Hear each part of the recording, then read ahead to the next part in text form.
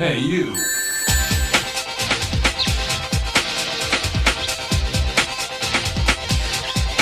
This could make Sega. Hello and welcome to another episode of the SegaGuys RetroPod. We're back again, finishing off the second part of our Saturn versus Dreamcast innovation extravaganza, if you want to call it that. So in the previous episode, our debut episode, Dan gave us his 5 examples of Saturn games which he believed epitomised Sega at their creative best, and we're now going to flip it round and Dan's going to put me on the spot, and I'm going to present my 5 Dreamcast games and my examples as to why I believe the Dreamcast was Sega at their innovative and creative best. It'll then be over to you guys on Twitter and wherever you want to get in touch with us to let us know what you think. Do you agree with Dan? Do you agree with myself? All friendly banter, you know. Nice positive discussion in the community, because there's a lot of hate on Twitter when it comes to gaming, and that's what the retro community is really good at. It's all positive, it's all inclusive, and we all just love our retro gaming and our favourite companies. So Dan, I'll hand it over to you, mate. Yeah, and it's funny that you say about the positivity around this, because although we're both coming from different sides of the fence in terms of the Saturn versus the Dreamcast, I don't think there'll be a bad word from either of us over either system. We both love both of these systems. I love the Dreamcast a bit. I mentioned on the previous episode how I'd sold a few games that I do kind of regret selling them towards getting my Dreamcast back in 1999. But I wouldn't trade that experience for the world. I mean, like you, James, I went and got an imported Dreamcast. I got mine in April 1999, a good few months before it came out over in... That's pretty similar to me. It's similar to you. I think the price to something affordable, it was around £1,000 at launch. I think it dropped to about 200 for the console when I got it. Yeah, well, I was 485 with a copy of Virtua Fighter 3 and a step-down converter. And I was kind of similar to your Saturn story. And at that time I was kind of working part-time as a student, so I was kind of putting money aside, but my mum basically kind of matched what I was saving until I had enough to go and get the Dreamcast from the local independent store that you know dealt with imports. But I just remember back in the day, shamefully, on my crappy x86 Cyrix Windows 95 PC that I had for college, I had made the most embarrassing wallpaper where it was just a white screen with the orange Dreamcast logo, the console, and every day I changed it, days until Dreamcast. So bad. Oh Jesus! I was so excited to get my hands on one. So it was, my birthday was in May, and it was April that I kind of got it. So it was, 5 months or so after launch. And it was, again, like yourself with the Saturn, it was the first one you saved up for and bought. It's that kind of special feeling that, this is the first one that you've put your own hard work into it. And I think having it as an import, and back in the day whenever, the scene was so much an import that you did feel, I've got something no one else has got. It was that kind of exclusiveness, that exciting. You had something absolutely brand new. Everybody else is playing PS1, going on about Final Fantasy VIII coming out, and you're sitting there going, you still get this, this amazing machine. That was 99, so that came out the same day as the Dreamcast in the US. But it's that kind of example that people were still playing these very basic kind of polygon games with no textures, and then you were all of a sudden going to these unbelievable lifelike humanoid characters with worlds that were so detailed and rich in texture and colour that it was such a generational leap at the time. And I don't think, maybe with the generation that we've got coming with the move to Ryzen and Navi, that we might see something of that kind of that scale. But then games now look so good that you're kind of struggling to think you're not getting that kind of shock and awe.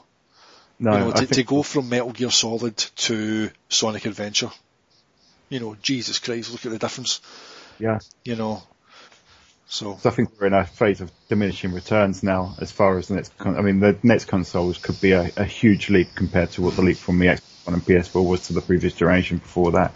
But I still think, games look phenomenal now, and there's only so much more phenomenal than they can look, and I don't think we'll have anything that's quite like the wow factor. And you saying just now about the feeling of having something that no one else had, that was a feeling that I wouldn't change for the world. And when I say I wouldn't swap that experience to get Dragon Force or Castlevania Symphony of the Night back for the Saturn. I wouldn't give up that. The Dreamcast I've actually still got sitting in front of me now. It sits on next to my desktop. It's still working, plugged up to the HD display. I mean, when I first played it, I played it on a monitor, and it blew my mind how stunning it looked. Sega Rally 2 and Sonic Adventure were just games that they just felt light years ahead of the Saturn, PS1 and N64 games that we were playing at the time. The technological leap was absolutely phenomenal. I'll give you a kind of funny story about Sega Rally 2, because of course back in the day, teenager, got a Dreamcast, no one else has got one, so you've been playing Sega Rally 2 for months. HMV, I believe the month before launch, they held a nationwide Sega Rally 2 tournament, and they had the PAL Dreamcasts all set up with those amazing, pods that they were set up in the demo kiosks. And now the name of the TV channel was a cable TV channel, the Gamer TV or something comes to mind, I can't remember. And I've asked my best mate who was with me at the time and still ribs me about this to this day. Basically walked in, and I just remember seeing this, it was the guy, the camera guy, just one camera guy with the kind of one on his shoulder, and there's a host, and he was, what's your name, and blah blah blah, and have you played this before? And there's me, cocky, so and so. Mate, I've had this for months. I've got a Japanese Dreamcast. I'm going to boss this. And of course my mate puts pressure on me, he's like, he's really good at this, by the way. Right? I've searched YouTube to try and find this in case it ever appears, because I'm mortified if it ever does. But anyway, so I goes up to the guy with the clipboard, registers. I get called up to the kiosk, desert stage, picks my car, Celica, here we go. 3, 2, 1, go. All you proceeded to hear was, oh, whoa, boof, as the lack of a 60 Hz mode seen me hit every single corner. Oh dear. I was thinking when you said that, I was wondering when you started saying whether it was whether the frequency would make any difference, because it wasn't one of the games that offered that sort of 60 Hz mode, was it? Yep, my timing was off, and suffice to say the guy that was hosting the event looked rather smug as I posted possibly the worst time of the day. So I shuffled out of HMV on a Guild Street in Glasgow with my tail between my legs and went home and played it, and shaving a couple of seconds off my lap times seemed to make it all go away. But that was so bad. If it ever appears on YouTube in some archive, I'll be mortified, honestly. But that's my Sega Rally 2 Hall of Shame story. And as I say, my mate never lets me live it down. He still kind of, I remember that time you made an arse of yourself in HMV? Shut it. But anyway, on to my 5 games. Yes, I mean, I was going to say, it shows what a difference the 60 Hz mode made, which, again, Sega were innovating with that. But I was going to say, it's unquestionable how innovative the Dreamcast was as a piece of hardware. I think what we'll now explore is how innovative it was in terms of software, which brings us on to the debate that we were having. So, yeah, James, if we count down on your 5 games, so what's sitting at number 5? Okay, so on your listener written piece, I think you went from 5 to 1. I've went from 1 to 5, so I've kind of scrolled to the bottom here in my list. Obviously, I'll work my way back up. And while in the last episode you had said that having Treasures, Guardian Heroes in there was a little bit of a loophole, when I read your draft, it got me thinking, because I went for an absolute humdinger of a kind of loophole here, because my number 5 is Soul Calibur, and yes, it's a Namco game, so why the hell have you got it in a list about Sega? Because I want to use this to basically echo what you had said there. I think Soul Calibur as a piece of software, I don't think there's much else other than my number 1 choice that had such a shock and awe factor about it, in terms of it was an arcade port that wasn't only the arcade game carried over, it was better in every single way possible. The audio was better, the graphics were sharper, the textures were better. Everything was just completely done from the ground up. And it was because of the decisions that were made with the hardware. The Dreamcast itself made that possible. Soul Calibur in the arcade ran on PlayStation equivalent hardware, much like Tekken and Tekken 2 and Tekken 3 had done before that. So, for Namco, who had never brought, Soul Blade or Soul Edge, whatever version you played on the PlayStation, again, Namco had never brought anything.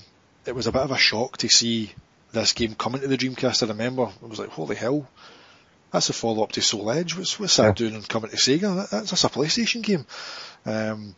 And I think the fact that the Dreamcast was so ahead of its time, was so powerful at that point in time, that Namco sat up and went, we better actually look at doing something on this. So I think that's why I've kind of used a very, very, to quote, Murtaugh from Lethal Weapon, that's pretty thin. And I know it is thin, and there'll be people that'll be going, Jesus, come on. But I just wanted to use that kind of fifth slot, just to get Soul Calibur in there, because it's one of my favourite games on Dreamcast. But I don't think you can underestimate the impact that the hardware had on making that port possible. If Dreamcast wasn't about at that point and wasn't what it was, we would never have seen this rendition. Soul Calibur may well have, come to PS2 later on and been full of jaggies. Or just ported to PS1 at some point, and we would have only got that kind of very basic version. So I think, it's one of those games, the first time I remember seeing it, you just cannot discount the impact of it. It was literally, there was no jaggies, everything was so, I just remember looking forward at my screen and going, what? I remember my eyes were that close to the screen. I'm looking for imperfections. I'm like, I cannot believe this game looks this good. And I always remember whenever I unlocked Lizardman, and it sounds daft, of all the characters, but Lizardman, you could see his individual scales. Yeah. I was like, it was just unbelievable that Rock's, headset, you unlocked him as well. And the fur, the level of detail, the fur on his, his headdress that he wears, the sparks that fly whenever, Mitsurugi fights Killick and you parry and ching, the sparks that fly. Everything about it, the game it's absolutely stunning, and I just don't think it would have been possible at all at that moment in time had the Dreamcast not existed. So that's why it's in at number 5. Yeah, just to echo what you said, I think it's the first time we'd ever seen an arcade game better in a home port. We'd never seen that before, or at least not a modern home arcade game. And it was on System 23, I think, the hardware, which was ran Tekken 3. So even though it was like souped up PS1 hardware, which was the same as I believe Soul Edge, Soul Blade ran on the same hardware. And of course, when that got ported to the PS1, I love Soul Blade, but my chief frustration of it is that it's not 60 frames per second. It's a frames per second fighting game, and you've got to imagine that if Soul Calibur made its way to the PS1, the same cuts would have had to be made. But the stunning thing about it was looking. The characters looked better on the Dreamcast. You play it through a monitor, and it was absolutely stunning on Dreamcast. I remember pausing the game, similar to you, James, looking at the details on characters, looking at say the textures on the clothes, the definition on like their faces and their arms and chests and stuff. I remember looking into the distance. I think coming from the Saturn at the time. I was so used to seeing these parallax backgrounds that were, they looked 3D, but we knew that they weren't.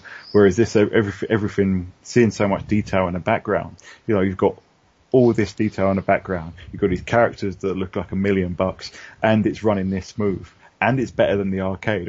That really felt like it was another world at the time. It was absolutely stunning. Soul Calibur is one of my favourite fighting games of all time. I think when I did my top 30 fighters, it was number 3. My favourite 3D fighting game of all time, without question. You mentioned the stages. I think the 2 stages that instantly come to mind when you talk about the stages of Soul Calibur is Huang's stage. Yeah. The kind of the one that's that kind of raised platform, kind of with the 4 pillars, and you see the desert outside in the distance. Yeah. And Siegfried's Venice level. Oh yeah. Absolutely gorgeous looking game. It is. Even like, I think Song Mina's stage again, with sand pouring down in the background, it just looks absolutely phenomenal. I mean, the fact is that this is a 20-year-old game now, a 21-year-old game, and you can stick it on original hardware today, and I think it looks pretty much as good as anything else out there. It's absolutely beautiful. That's the thing, mate. I've got the Xbox version, and I still prefer to play it on Dreamcast. There is something off about the Xbox version, I think. A lot of the content's missing as well. It's missing, the mission battle mode's completely missing as well. Yeah, it's missing a lot of content, and everything's unlocked from the start, which kills a bit of the fun. A lot of the fun in Soul Calibur was doing the mission mode, playing arcade, and I've unlocked Lizardman, or I've unlocked Siegfried. So losing that was a big disappointment. But I think there's something off in how it plays on the Xbox. And it's not just the controller, because I've tried various control methods. It's still best played on the Dreamcast. And between the two consoles, you'd be hard pressed to tell the difference, even though it's meant to be HD on the Xbox. I just laugh at that. I mean, why unlock everything from the start? You're missing out on one of the cheesiest voice samples ever. A new soul arrives! Yeah, get so excited whenever you hear that. And so that the menu music when you're going through the gallery and you're unlocking all the different things, you're turning the question marks over, and every time you get something exciting, it's like yes, what have I got now?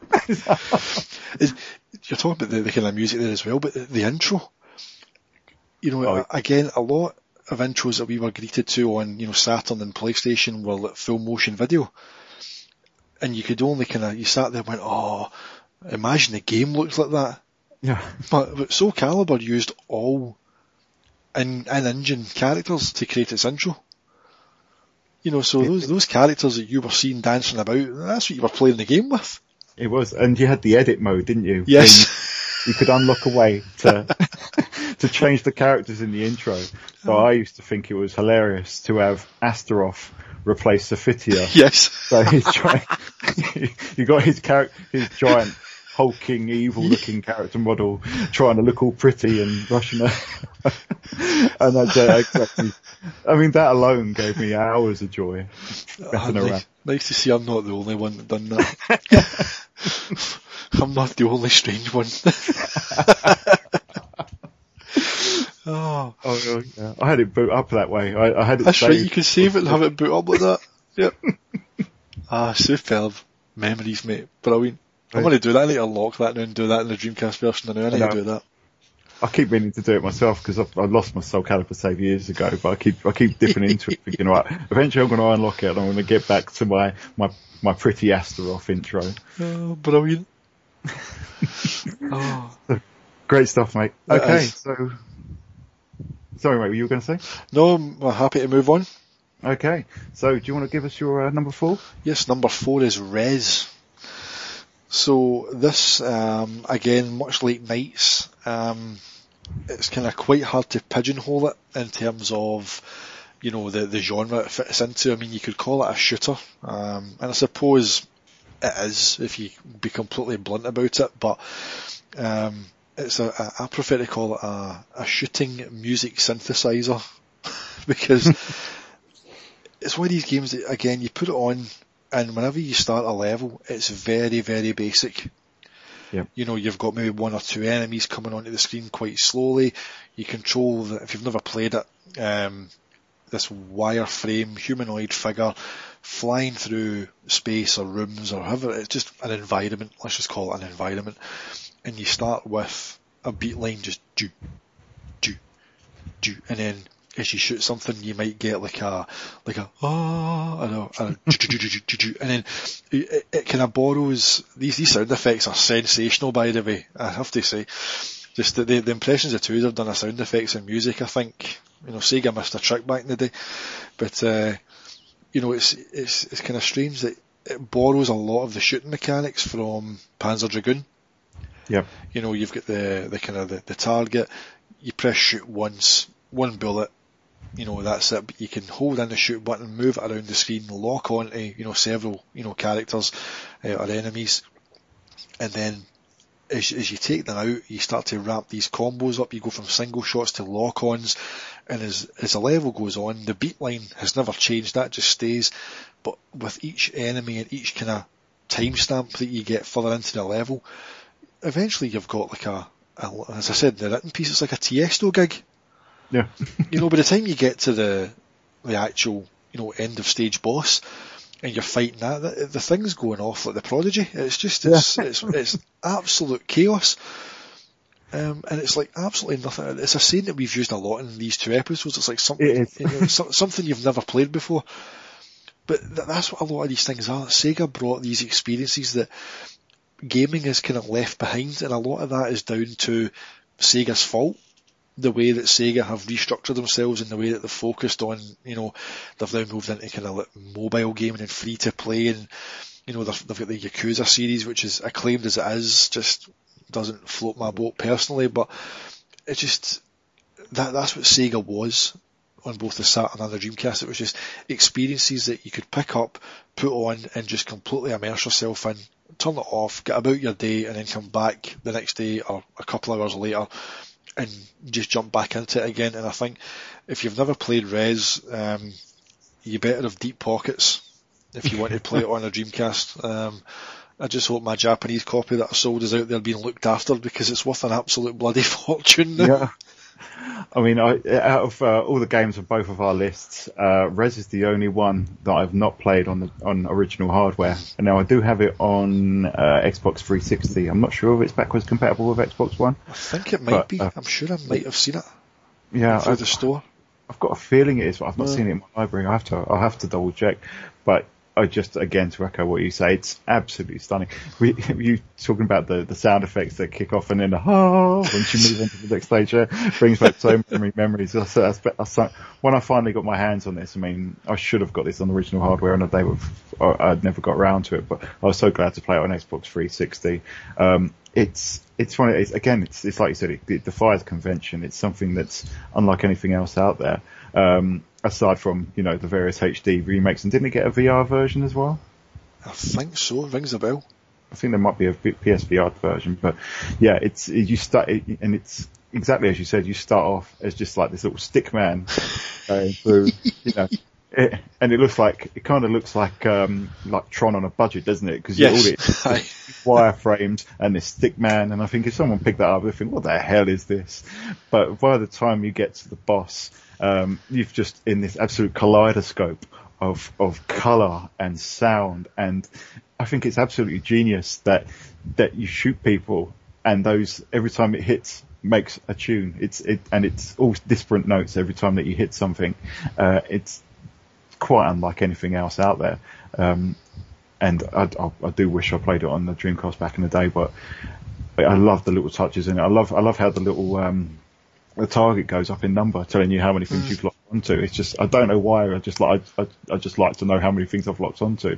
Then you'd always struggle to make sure that you locked onto everything all at once, because that was the best way to get, the music to play when you hit them.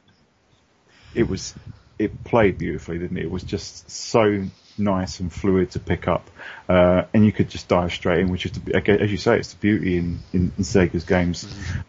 They weren't like they make most of their games these days are, they've got the Total War series on PC and they got the Yakuza series, but it's these arcade games and these experiences, and that's what Rez is an experience that we're really missing out on, and that's what they excelled at in this era. No. A worthwhile addition to any list, and as I said, if you want to get it now, the PAL version, I think CEX, I think is it 80 quid? Is it 80? 80 quid at CEX. If you go on eBay, I'm sure I've seen a sealed copy on there 2 weeks ago. It was 130. Oh wow! To get it sealed. There's no chance that my wife is sanctioning that purchase, so no. I will stick to the memories. Yeah, I think the Xbox version is very good. I've not played it on PS2, and I don't think I'd want to, given how some of the Dreamcast to PS2 ports were. But I know that's a little bit more reasonable in terms of price. But the Xbox version is a good way to go, I think, for anyone that hasn't played it. Absolutely. Okay. Brilliant stuff. Okay, so moving on to your number 3 then. Number 3 is Sonic Adventure. So I think you'd touched on Sonic Extreme in the last episode, and we all know we've seen the E3 demo that had occurred, 1996 E3 demo. We were finally getting Sonic in 3D, and for whatever reason, development hell, internal politics at Sega, never, surely not. It just never got anywhere, and it was eventually kind of canned. We did get Knights, obviously, which kind of took that, a new IP, and took that 3D world and made it a whole new experience, but not having a proper kind of Sonic title is the one kind of only blotch, I think, on the Saturn's kind of software, portfolio. We did get Sonic Jam, which, the compilation of all the Genesis and Mega Drive for the UK folk. All those kind of games bundled in with this rather gorgeous 3D world, a very, very condensed version of Green Hill Zone, with a museum and various kind of mini games. The museum allowed you to kind of listen to music from the Sonic games, look at all the kind of the full motion videos from like Sonic CD, and you could choose which soundtrack to listen to for those videos. You have the Japanese one or the UK or American one. So it was a very rich package, but there was never a proper Sonic experience. And obviously the Dreamcast delivered Sonic Adventure, albeit a little bit late, was delayed in Japan, was meant to be a launch game, came out just in time for Christmas in Japan. But again, a game that the first time I seen it was at CA Games, which was the kind of import specialist independent kind of games shop that most of my teenage and early 20s years were spent traipsing around with my best mate. But he had a Dreamcast. I remember you walked in the door and you went to the right hand side and he had the Dreamcast up in that top right hand corner. I just remember walking in and just seeing this barrage of colour, and it was just on a loop of a demo with Sonic in the kind of valley level, and he picks up the kind of the wee egg statue and he drops it on the square, and then the tornado kind of comes out the ground and opens up, and away you go, and that's you into the level. I just remember standing and watching this going, what in the name of Christ, man, this is... In my head I could never have envisaged what Sonic would have looked like in 3D, but this just looked far in excess of anything that I could have imagined it would be. And the camera isn't perfect if you play it today. The kind of lack of the second analog stick on the Dreamcast pad kind of hits pretty hard in that aspect. If you've came from using, DualShock on PS1 and controlling cameras while moving. But even at that, it was just another example of so smooth, so colourful, so detailed, really bad voice acting, but that was just par for the course for games in the 90s that had voice acting. Yeah. Oh, look, Sonic! Oh, jeez, don't sound too surprised, Tails, it's... There's a reason why I prefer to play it in Japanese. Yes. That's the thing as well, because also it was a Japanese version I had. And for some reason, it's one of these daft, I don't speak Japanese. I could very vaguely read kanji because of playing Japanese games. I could get arcade mode and versus mode in options. That's the three I could understand. But I remember whenever Tails crashes his plane and Sonic's sitting at the side of the pool, and he goes, Shogunai wa. And I don't know what it is he says, but I just remember that's what it sounds like. And he just sounds absolutely scunnered. But no, certain characters that it introduced, I can see what it tried to do in terms of taking the Sonic experience, bringing it into 3D, and the levels with Sonic and Tails are brilliant. The other characters, Amy Big the Cat and E102 aren't, outstandingly brilliant to play, but what was great was the way that all their story arcs all intertwined. Everything kind of came across and met at a certain point, and that part was, I liked that, the thought that went into that they've tried to bring this whole, barrage of experiences from different characters' point of views together. They've tried to implement a kind of an RPG-ish element into it. And then you've obviously got the kind of the KOs as well, or the Chows if you want to pronounce them, for your VMU as well, during the whole kind of Tamagotchi craze. Didn't ever sit on the bus to work and play with my Chow, I have to say. But no, just I think the fact that the Saturn didn't have an actual proper Sonic game, and I think that was something that Sega knew they had to rectify, for the Dreamcast, and they tried to bring it for launch in Japan, didn't quite make the window. Not that it would have mattered, because they didn't have enough units to sell anyway. They had more demand than they had units because of the infamous graphics chip shortage. So maybe having Sonic at launch would have made it even worse. Yeah, I can imagine. Because there's been more people wanting machines that weren't there. But I think it's one of those games that it's flawed but still loved to this day. I don't know why, but I still prefer it to Sonic Adventure 2. I don't think Sonic Adventure 2 captured the kind of spirit of what that game, and maybe that's just down to the fact that the first time I seen it was because it was an import specialist store. It wasn't out over here yet. You were getting to see something new and fresh. So I don't know if at that point, if maybe that is clouding the judgment a wee bit, if it's kind of adding a bit of rose-tinted specs to things. But I just think it was a really bold move to try and bring so many character arcs into it, as well as trying to take the kind of classic Sonic gameplay and move it into a 3D world. Yeah, it's bold in so many ways. I think you look at the Sonic Jam world, and I would have loved for that to have been a full game on the Saturn. It showed what would have been possible. Obviously, there was the issue with, I think the Sonic Extreme team wanted to use the Nights into Dream engine, and Yuji Naka said no, they can't have it. And then obviously they made, which, baffling decision. But yeah, as you say, the internal politics at Sega at the time. What are they all about, honestly? Oh no, it's just madness. I mean, they're just shooting themselves in the face constantly. But I mean, but Sonic Team showed what the Saturn could do, and what a Sonic game on the Saturn could like. And do you know what? I think the Sonic Jam section is phenomenal looking for the hardware, but it obviously wasn't what Sonic Team envisioned. And you look at Sonic Adventure, particularly the Sonic levels, compare them to, say, Mario 64 or Croc or something like that, which are, large levels, but they're not as huge as Sonic Adventure. Sonic Adventure's Sonic stages are absolutely sprawling, and he flies through them, unlike anything else you'd seen in a platform game at that point.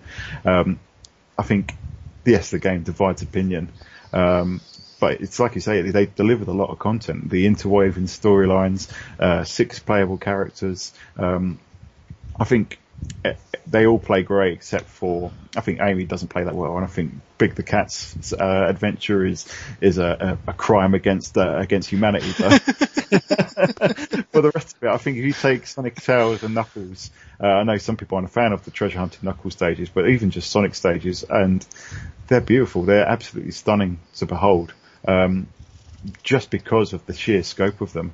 And there's so many nips and tucks and shortcuts and everything that you could just, if you really wanted to put the time into it, you could really find ways to shave off those level clear times and earn all those medallions. So, and then as you say, you have the Chow world, which is a whole other mini game experience. I mean, this was the game that I bought a Dreamcast for, funny enough. But I didn't actually buy the game when I got my Dreamcast. I think CEX didn't have a copy, so I had to borrow one off my friend who'd bought the Dreamcast at the same time. And I remember he came around my house and said, "How are you getting on with Sonic Adventure?" And I showed him my save file, and I had 99 lives and unlocked most things. He's like, "Do you play anything else?" No, this is all I need for now. Thank you. But yeah, it's I think it's unfair, I think, the way that some people look at this. And if you like me, James, you played the Japanese version. There's a website called The Cutting Room Floor, and that's got, it shows a lot of the differences between the Japanese and the Western version. There's quite a few changes that they made. And then there's obviously the DX versions, and I think the DX versions of Sonic Adventure are pretty poor. But I think if people actually played the original Japanese version of Sonic Adventure, it's a marvellous game to behold. It's one of my favourite Sonic games, and it's either that or Generations for my favourite 3D title. And like you, I prefer it to Adventure 2. I like Adventure 2 a lot, but and similarly, it might be rose-tinted glasses, it might be nostalgia bias, but having this, I mean, when I got my Japanese Dreamcast and when I was playing this and showing people this game, it was just a genuine wow moment. It was really so far ahead of everything else out there at the time. Yeah, I mean, we all know the infamous scene that you would use to show it off whenever pals came up. You know, yeah. He went straight to the whale. Yep. You know, straight to the whale. Like, I remember, again, I had friends up whenever I'd got that, and I just remember it was like, I'm playing away and they were already kind of, you're bouncing about off springs and collecting rings on an extra life up in that ledge. If you run fast enough, you can run up to the left-hand side on the mountain and through the wee tunnel and out. And then, the 3 springs doing onto the kind of the wooden, panels that you run round, and then the camera spins round and it's just you're sitting there all kind of cocky because you've played it umpteen times. You look at them and you go, just watch the jaws hit the floor. You see that? Yeah, I mean, when my friend got his Dreamcast a couple of weeks before I got mine, and he obviously had Sonic Adventure. And we had to hijack his parents' living room telly to play it. And his parents were watching, his brother was there, and one of his brother's mates. And I think we watched it just in awe. And we got to the part where you're kind of on the home straight, and you dart across that narrow, sandy beach, and the camera pans up a little bit behind Sonic, and you got the glare from the sun coming down, and the dolphins dive over his head, and my friend's brother's mate just screamed, "This is pure eye candy!" It's just the cheesy line, cheesy as all hell, but I think he just said exactly what we were thinking. It was just wow. That I know exactly what you mean. That kind of lens flare you get, the kind of the light shining through just in the dolphins, then beautiful. Yeah. Beautiful. Honestly. I'm going to play it after this is recorded, I'm telling you. That's it. Same. Even if it's just that level. I just play that level. That's it. That's all you need. That's your Sonic Adventure fix. Just play that first level. That's you. That's it. And the thing is, the camera rightly gets criticised, but whoever was working on the code and the camera at that point got it absolutely spot. I mean, you talked about Guardian Heroes in the last episode, and kind of games like that, the 2D kind of tech demos. I'm still convinced that bit in Sonic was put in there as a kind of show-off tech demo. Kind of, let's just spin the camera around and have a whale chasing Sonic and destroying all the scenery. Because why not? Yeah, full set pieces. And it's just, those set pieces are the wow factor, but there's so many other elements of this game with so many pieces, and it doesn't all come together. It is flawed, but the bits that work, I think, just work absolutely swimmingly. It works so well. So brilliant shout. Love this game to bits, as you can tell. Absolutely. Cool. Okay then, mate. Shall we move on to your number 2? Number 2 I have is Jet Set Radio. I really wanted to shout that out. Hey, so that was just then. See, I would have if the wee one wasn't sleeping.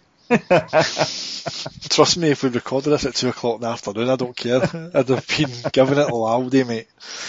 And I think that kind of sums up Jet Set Radio. Loud. I think if any game was to encapsulate the Dreamcast attitude, I think Jet Set Radio might have a damn good shout for it. Because, again, cell shading. Who'd heard of cell shading before Jet Set Radio? I don't recall there ever being that kind of graphical effect. I'd certainly never seen it before this game. It just looked, again, that phrase that we've used so many times, it looked like, nothing we'd seen before. Third person, kind of semi-open world, exploration, doesn't fit into a specific genre, much like a lot of these games that we've covered over both of these episodes. A graffiti simulator, for lack of a better word. I doubt there's many people who haven't played this, and my timeline I follow the composer, whose name has shamelessly just left me. I follow him on Twitter, and literally all he does is just retweet people shouting for Jet Set Radio to be rebooted. Especially Jet Set Radio Future, which on Xbox is kind of bittersweet for me, because in my opinion that should have been a Dreamcast game, but less said about that the better. But just everything about Jet Set Radio, the gameplay, the way it looks, the kind of sprawling worlds, the crazy nature of it, the GG gang recruiting different members, trying to kind of oust rival gangs from your turf, going to their turf and trying to kind of oust them from their own turf, covering up their tags, being chased by Captain Onimusha, who goes from having a hand cannon. He looks like a kind of Japanese Columbo with a giant magnum. You've got cops that come in and chase you around, you've got the SWAT team that comes in, there's tear gas, there's helicopters, all because you're spraying a bit of graffiti. Absolute madness. I'm convinced whoever came up with this concept was on something at the time, because it's just absolute madness, but it's so much fun. Again, like Sonic Adventure, there's times where the camera, you could really do, especially whenever you're being chased by the aforementioned captain and his SWAT team and his helicopters, where you could do with a second stick just to kind of, as you're escaping and moving with one, just to kind of keep an eye and straighten the camera up. And at times I think the controls feel a wee bit kind of tight. But the most clever thing about the controls is, and again, like Knights, they try to connect the character to the controller. So you don't just walk up and, hold a button and that's you tagged it. If it's a small bit of graffiti, you hold in the spray button, and you get, yourself, the commands on screen down, a kind of semicircle round and up to the left, and you've actually got to, as the bits of graffiti get bigger, you need to have more, spray cans, which you need to collect at various points in the level, or you've got to complete these really, really complex moves. So you'll have down, semicircle to the left, semicircle to the right, up, semicircle down, and if you don't pull it off, then you don't really kind of have to start again, as you know, but you kind of lose your combo, so it takes longer to finish it, which puts you at risk of being caught, and it's a mental game mechanic that they've actually tried to put combos into graffiti. It really is, and I think it's something it has over Future. I do love Future as well. I love both of these games, but it's so true. I've got to agree with what you say on bringing the actual movement into spraying the graffiti. It's tricky. I think the window for actually getting the stick movement in was exceptionally tight at times. And it was, especially when you've got sometimes even the army bearing down on you while you're just trying to tag a wall. Captain Onishima in a tank or something, tear gas or spikes at you. But, it got incredibly frantic. But I just absolutely love that about it, that you simulate the arm movement, that you'd need to spray that graffiti art, which is something that Future lost. But totally agree. I think Fear Effect is the only game I can think of before Jet Set Radio that had cell shading. And that was used to a completely different degree. I mean, this was cell shading used to drill down on that style that Jet Set Radio was going to deliver. And this game is another one that still, you put it on today, and you wouldn't think that you're playing this game on a 20-year-old system.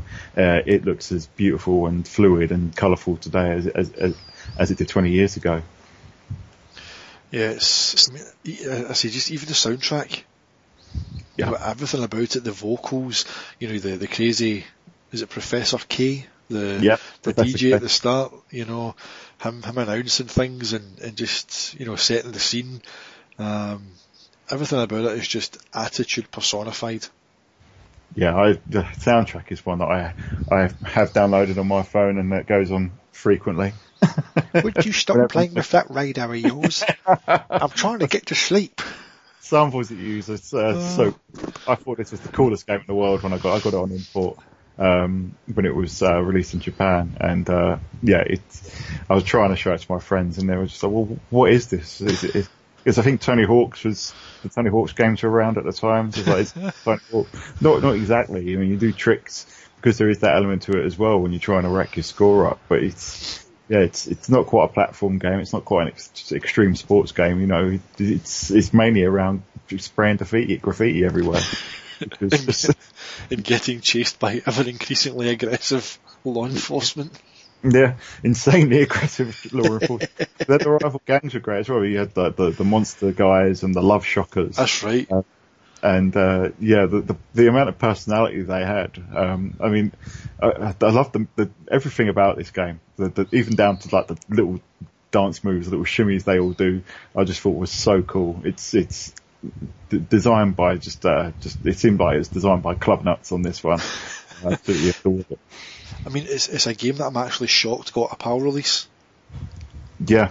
Cause I mean, these games also had this, back in the Japanese version, which was all in English, which was absolutely fantastic at the time.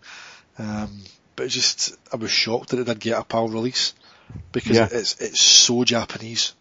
It is. I think they did try to westernise some of it, didn't they? I think I had the Japanese release originally. But things like they added the decimal point to the timer counter, and they added quite a few tracks from Western Eyes, I think, from memory anyway. So I think they did try to westernise it a bit. But yeah, it's very, very Japanese. But thankfully, I think this is one that a lot of people have played and do recognise as just such a very, very special game. Mm-hmm. So yeah, wonderful game. Okay, so shall we move on to your number one? My number one, and everybody that's probably listened is when he's going to put Shenmue as number one. Of course I'm putting Shenmue as number one. I want to kind of set the scene with the first time I seen this, and it was in CA Games, as I mentioned, that kind of import store. I happened to be in, I don't remember the exact date and when it was, but it's whenever Charlie got it in stock, and I just happened to be in the store with my mate at the time, and he unpacked his delivery, and he put it on, and I just remember the two of us standing there watching it when he started a game, and I could not believe what I was looking at. That opening scene, the snowy atmosphere, the black car, Ryo comes in, finds Ine-san lying there, she tells him, Hazuki, Sensei's in the dojo, you better go in. He goes in there, and there's Lan-Di confronting his father for the Phoenix Mirror. And Lan-Di scans the scene, the pupils in the eyes move, the hair's flowing, he fights Ryo's father, the movements, it was like, literally, like, it was, obviously we know, Project Berkeley, Virtua Fighter RPG would go on to become Shenmue, and the whole idea was that Yu Suzuki wanted to have this living, breathing, open world where the elements of Virtua Fighter would somehow be encompassed across to it. That came across in the free format, roaming combat. Ryu's got a move set list that's probably on par with Akira. Just absolutely crazy move set that he's got. But the world for me is the absolute star of this show. For as good as the visuals are, the fact that you can walk down the street, any shop you see, you can go in there. If you want to buy something off the shelf, you can. If it's a can of juice, a bag of crisps, chocolate bar, you open it up, you win a golden ticket to win a prize you can use towards, I think it's one of the Outrun soundtrack or something along those lines. Just the immersiveness of it is just unparalleled. You can talk to anybody who comes up to you. Some people might not have much to say, others might have ridiculous things to say that make absolutely no sense. Tom the hot dog guy just makes no sense half the time that he talks to you.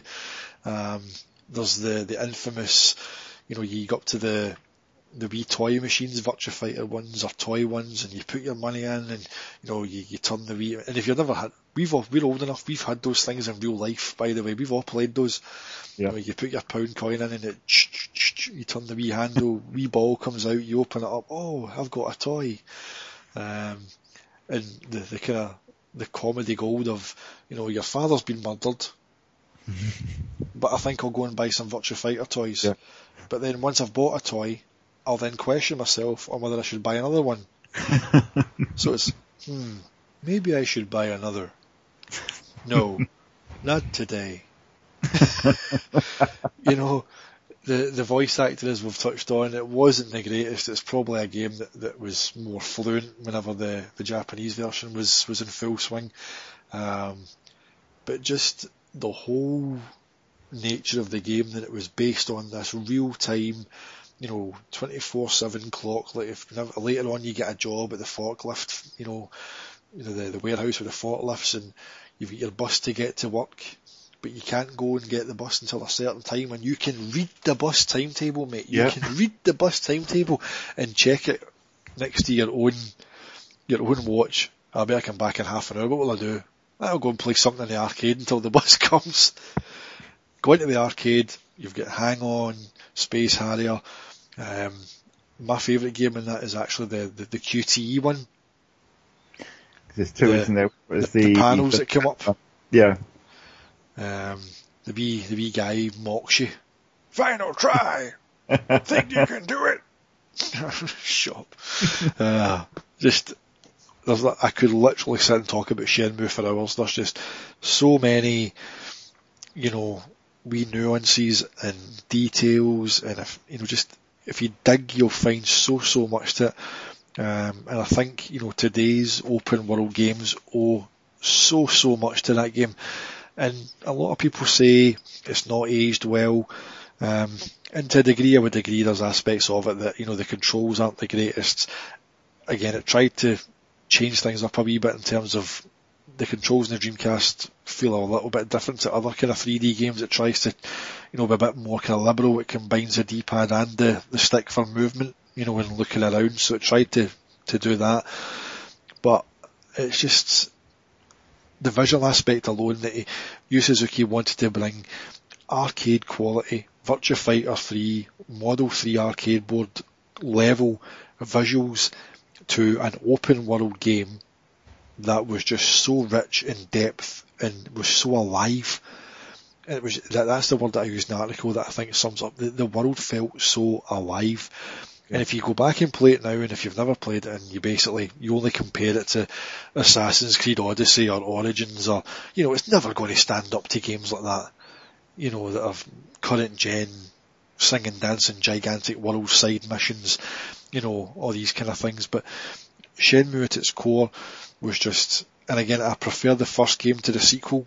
And again, I don't know if that's rose-tinted glasses again because of how I first experienced it, but I said in the written piece that if Jet Set Radio was Dreamcast's attitude, then Shenmue is its soul.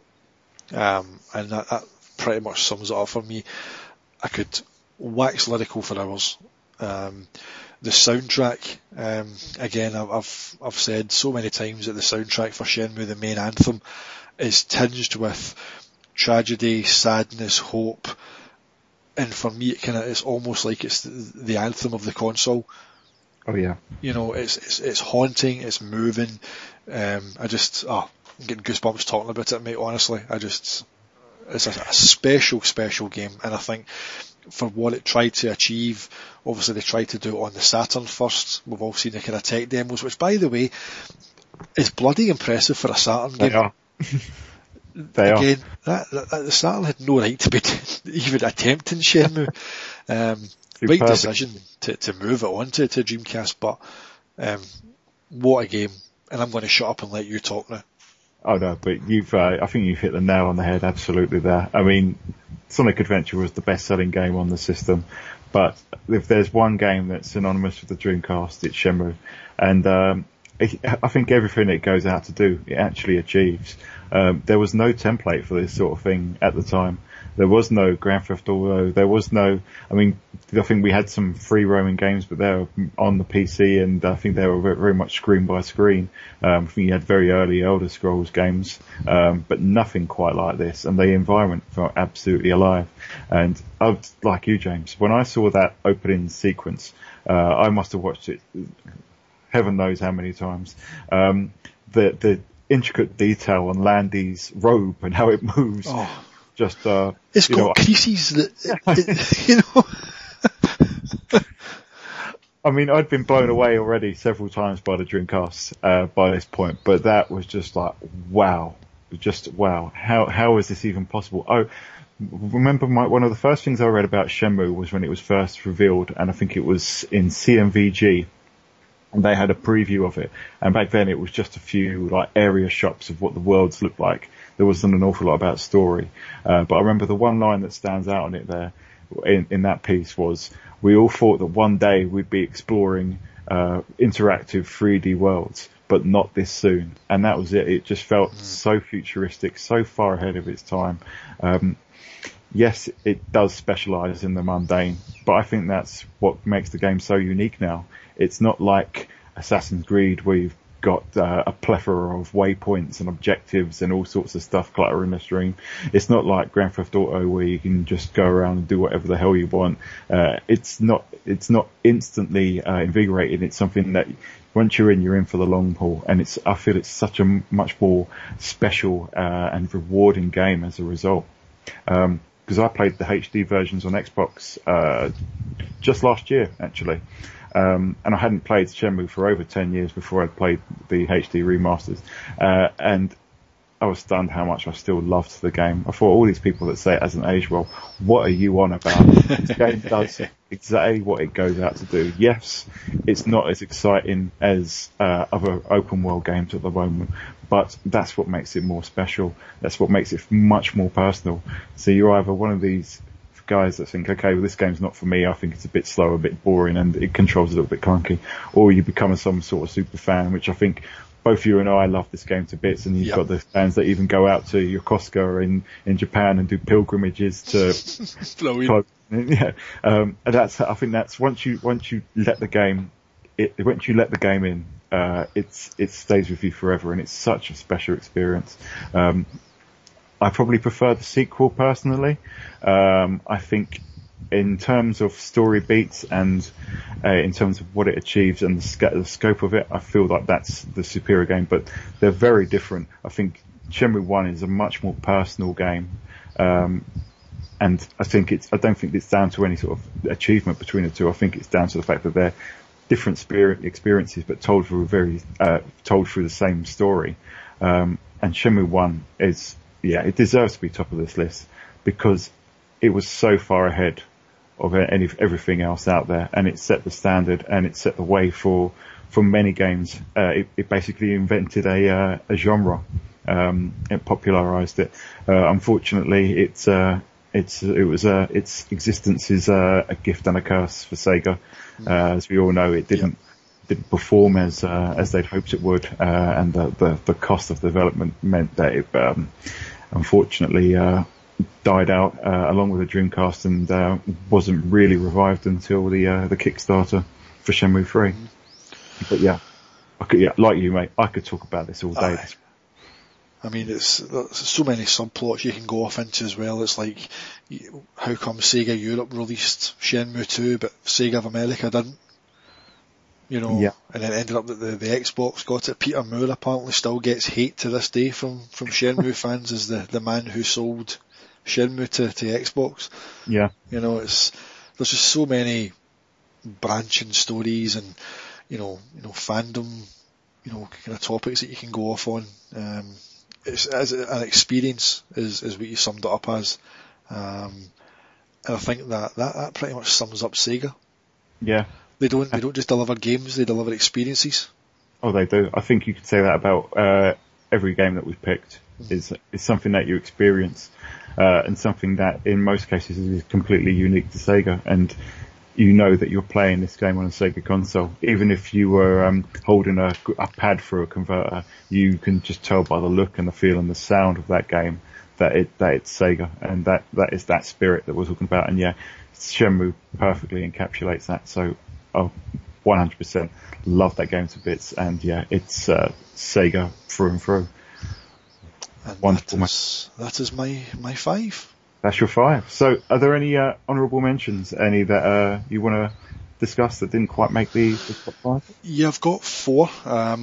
And the kind of caveat as well that we both agreed to is, I meant to say this in the first episode, is that we've picked games that, we've all, owned or at least played. We didn't want to kind of, so people will be going, innovation in the Dreamcast, where's Seaman? Well, I've never played Seaman, I've never owned Seaman, so I couldn't come on here and bluff my way through, talking about it. Wouldn't be fair on you listening.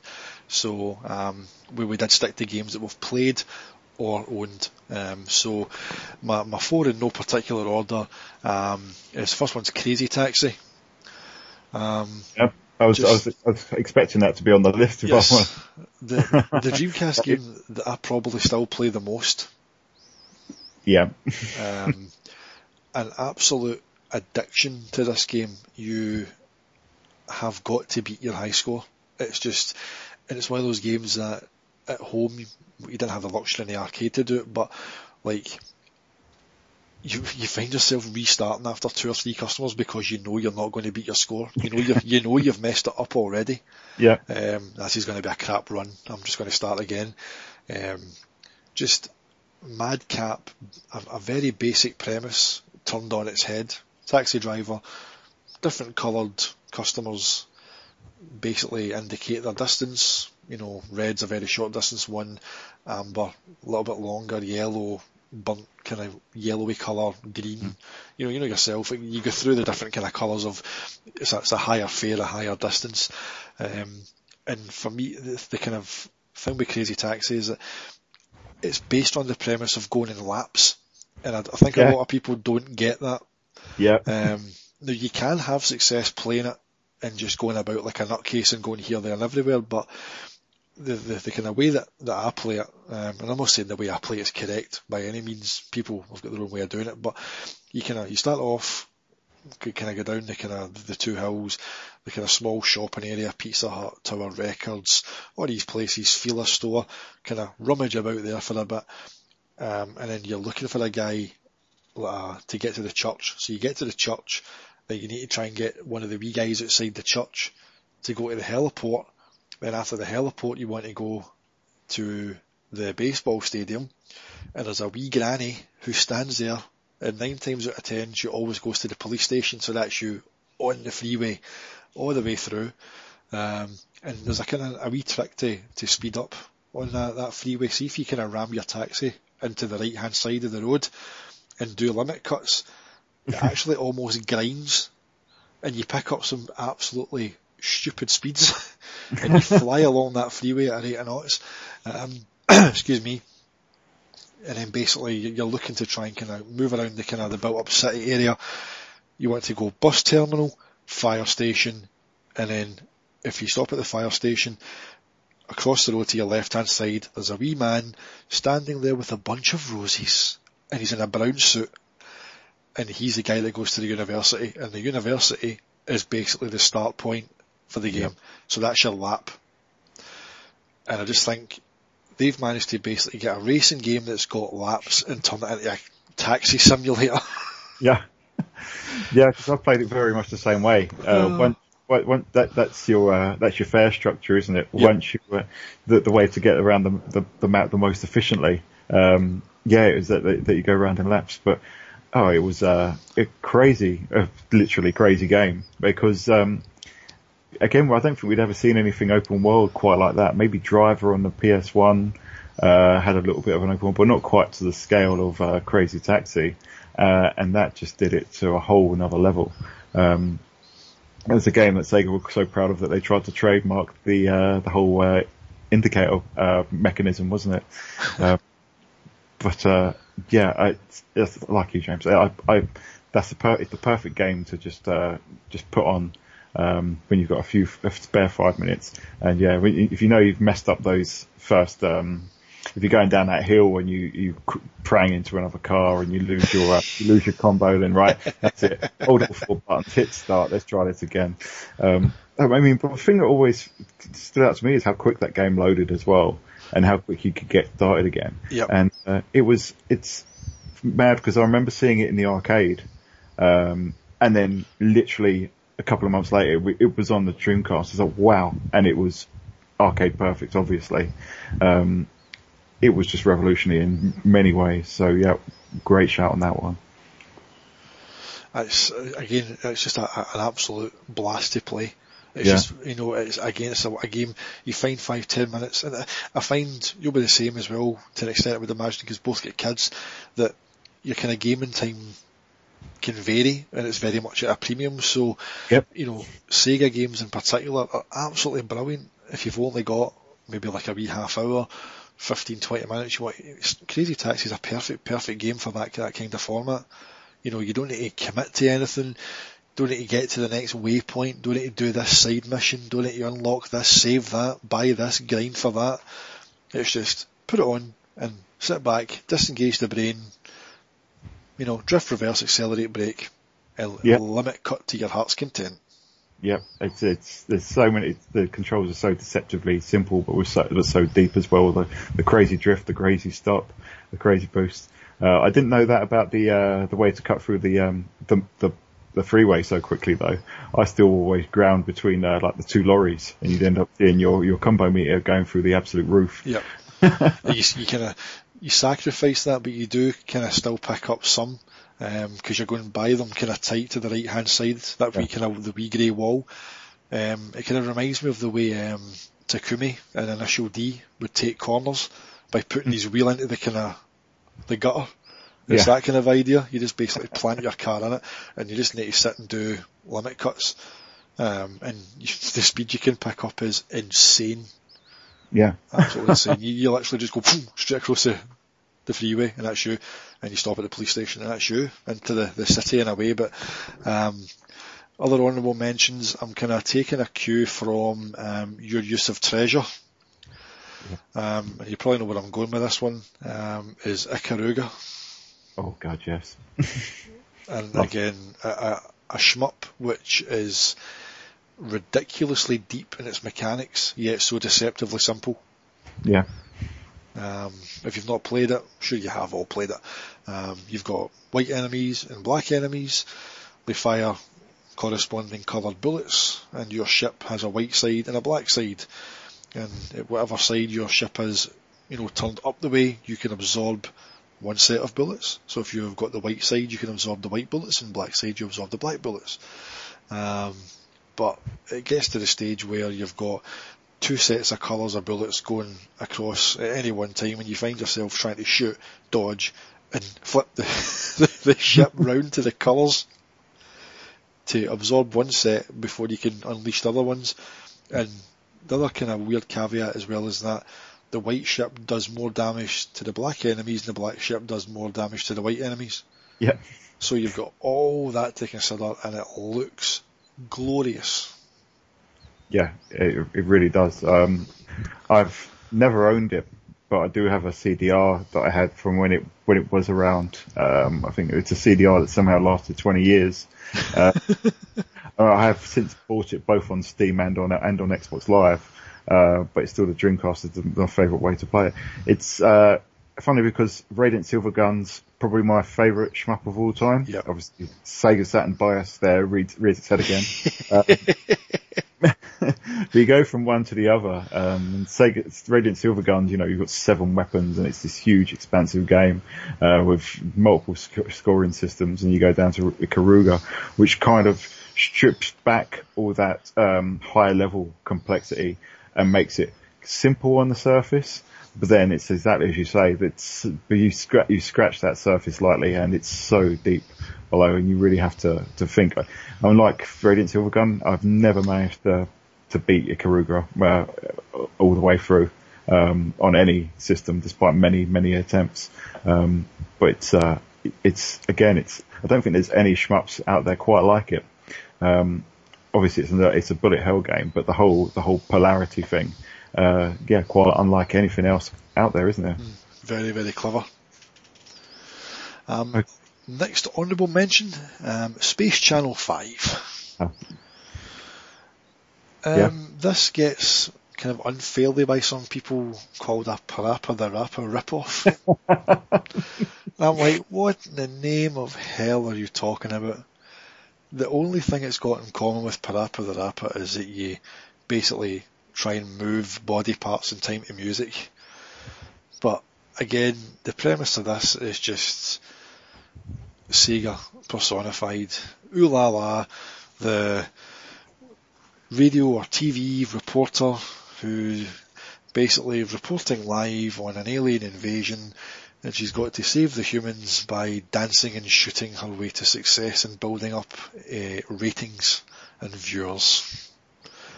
And it's got the most insanely catchy soundtrack ever. It's like something out of Austin Powers.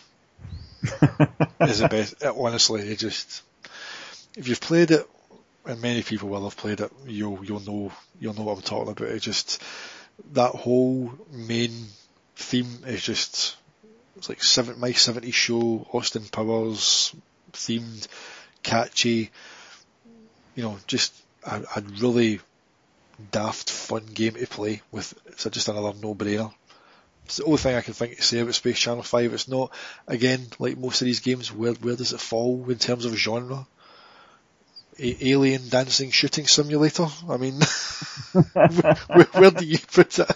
Yeah. Rhythm game? I suppose it's a rhythm game, probably at third, but there's so much more to it than that. Yeah. I think pigeonholing it in the rhythm game bracket just does it a disservice. The soundtrack really is special.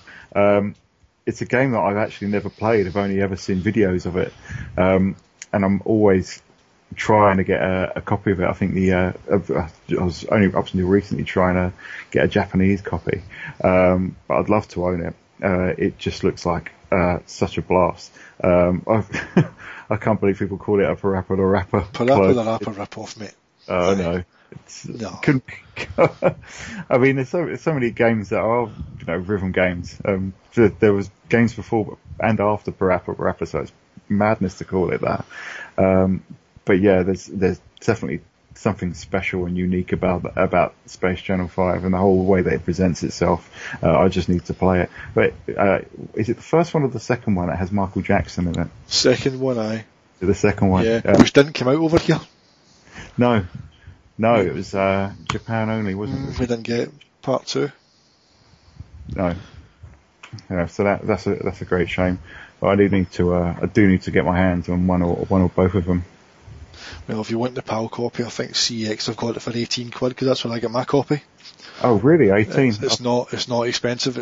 Again, I thought it'd be one of those games that might, just because of the kind of, not so much rareness, but because it's kind of quite niche, I thought they might have bumped it up, but no, it's quite respectable priced. Well, I think I might be taking a trip to the CEX website then once we're done and busted on it. Yes, and they are still taking online orders, mate, so they are. There you go. Perfect. Okay. Not trying to plug CEX, by the way, they're a pain in the arse, but just I've had good experiences with them buying Dreamcast games, which I'm quite shocked at, because it seems to be when I buy a game for CEX, it arrives intact and in very good nick, and if I buy a game on eBay, it comes with the case smashed. Yeah, they're not the most robust of things, are they, the Dreamcast cases? And I've kind of got to echo what you said. We've had pretty good experience with them in the past. So, yeah, for Dreamcast stuff, they're okay. So my final game is Virtua Fighter 3 Team Battle. And it's just because I want to get Virtua Fighter 3 in there. Because launch game, people questioned, could the Dreamcast do Model 3? And I know it's not arcade perfect, right? It lacks the texture complexity of Model 3, but if you set footage of both versions side by side, you really need to look to spot it. It's a damn good port. It took Virtua Fighter to another level, introduced the dodge button. You had more kind of elevated stages, which totally changed the gameplay. If you look at like Ao's stage or Cage, those had hills and little kind of different variations in the depth and the kind of the height of the stages. You could, if you're Akira, for example, on Cage Stage, if you're at the top of the hill, you had a massive advantage with the power that Akira had doing his shoulder dash, doing his punch double kick, going down that hill. I just think it added a whole new layer to Virtua Fighter's gameplay. For me, it's the best Virtua Fighter game. 4 and 5 just didn't do it for me at all. 2 was fantastic on the Saturn. No right doing that game at all. The port that the Saturn got of VF2 is absolutely sensational. But VF3, I think, just to bring it up a notch, it was almost arcade perfect. The Saturn version, if you sat it beside the arcade, it was quite noticeable that it didn't have the same kind of polygon build up in the characters, and the stages were a wee bit more kind of mixture of 3D and 2D compared to the, you lost Shundi's bridge on VF2 in the Saturn, for example, but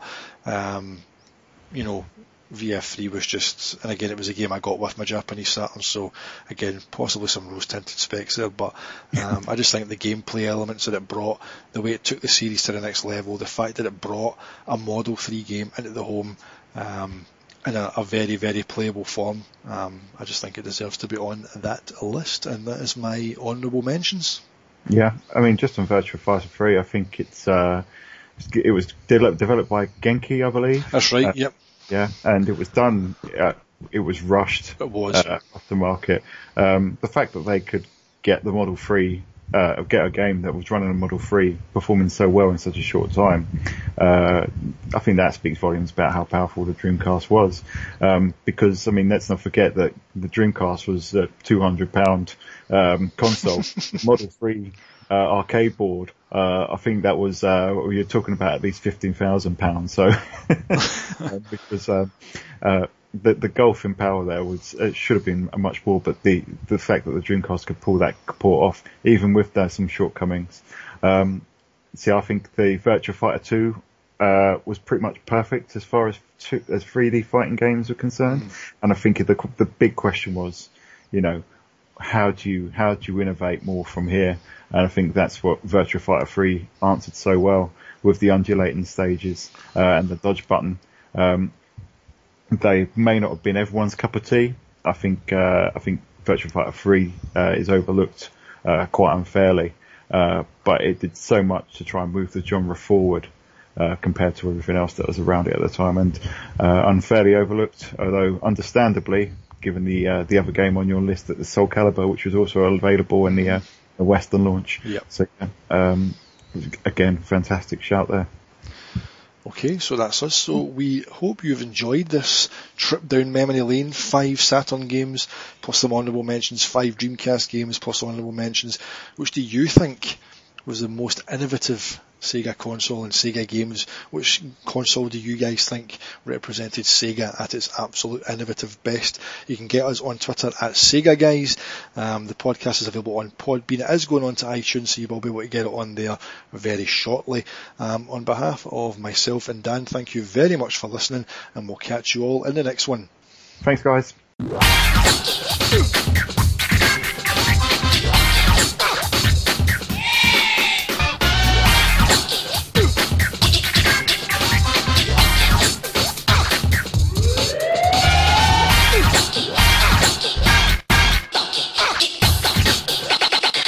Look at the funk. Could you stop playing with that radio of yours? I'm trying to get to sleep.